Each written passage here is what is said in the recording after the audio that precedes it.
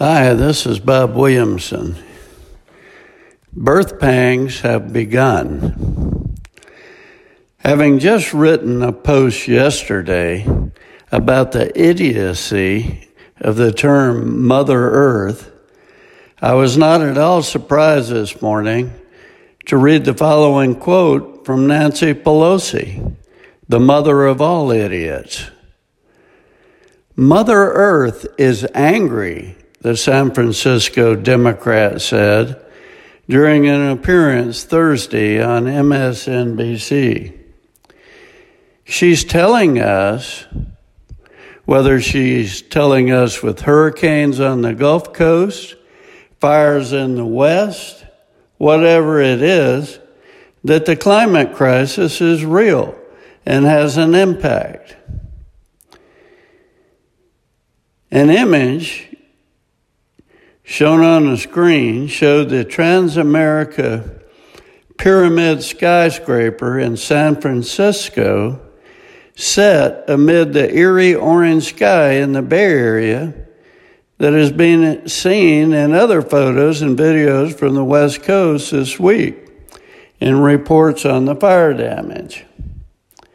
How appropriate that a pyramid image was captured, as this entire scenario reminds me so much of Pharaoh's refusal to acknowledge the power of God.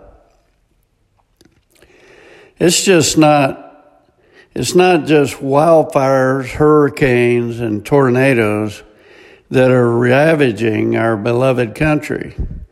It's the COVID-19 plague, riots, looting in the streets, economic ruin that are also occurring.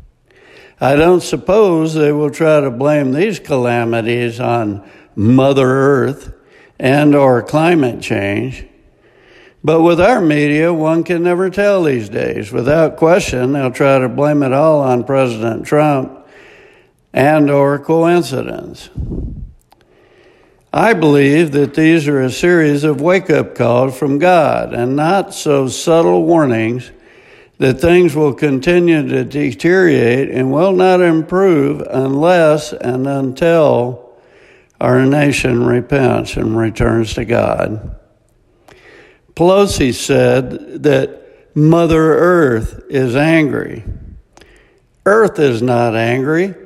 It's a non-thinking, inanimate entity. She seems to think Earth is a thinking God capable of anger and joy.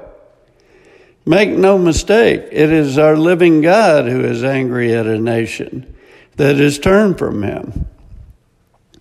Any Bible student can give you countless examples where this has happened in the past, and God was swift to make His presence known.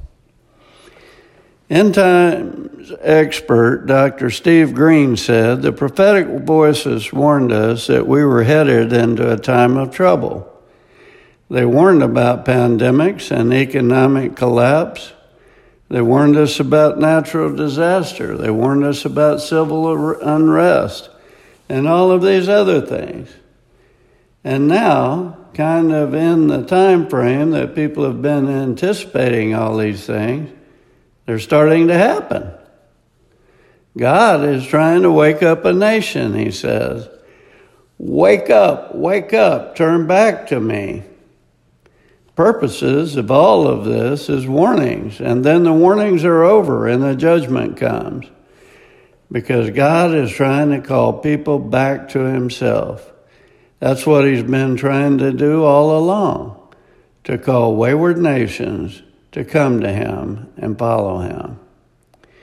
We are rapidly approaching the most important election ever. The choice has never been clearer for followers of Christ. It isn't about personalities or human weakness as much as it is about a nation choosing to refute systematic assaults on our Christian belief system perpetuated by the Democrats. Donald Trump is the only choice we have. Vote for the man. Aside from that, we must pray, witness, and share the gospel. Matthew 24:3. As he was sitting on the Mount of Olives, his disciples came to him privately. "Tell us," they said, "when will these things happen? What will be the sign you're going to appear as king and that the end of the age is upon us?" "Watch out," replied Jesus. "Don't let anyone deceive you. You see, there will be several who will come along using my name, telling you, 'I'm the Messiah.' They'll fool lots of people. You're going to hear about wars, actual wars, and rumored ones. Make sure you don't get alarmed. This has got to happen. But it doesn't mean the end is coming yet. Nations will rise against one another and kingdoms against each other. There will be famines and earthquakes here and there. All this is just the start of the birth pangs. Then they will hand you over to be tortured, and they will kill you, and you will be hated by all nations because of my name. Then several will find the going too hard, and they will betray each other and hate each other. Many false prophets will arise, and they will deceive plenty of people. And because lawlessness will be on the increase, many will find their love growing cold. But the one who lasts out to the end will be delivered. And this gospel of the kingdom must be announced to the whole world as a witness to all nations. Then the end will come." This is Bob Williamson. Thanks for listening. And go to church this Sunday.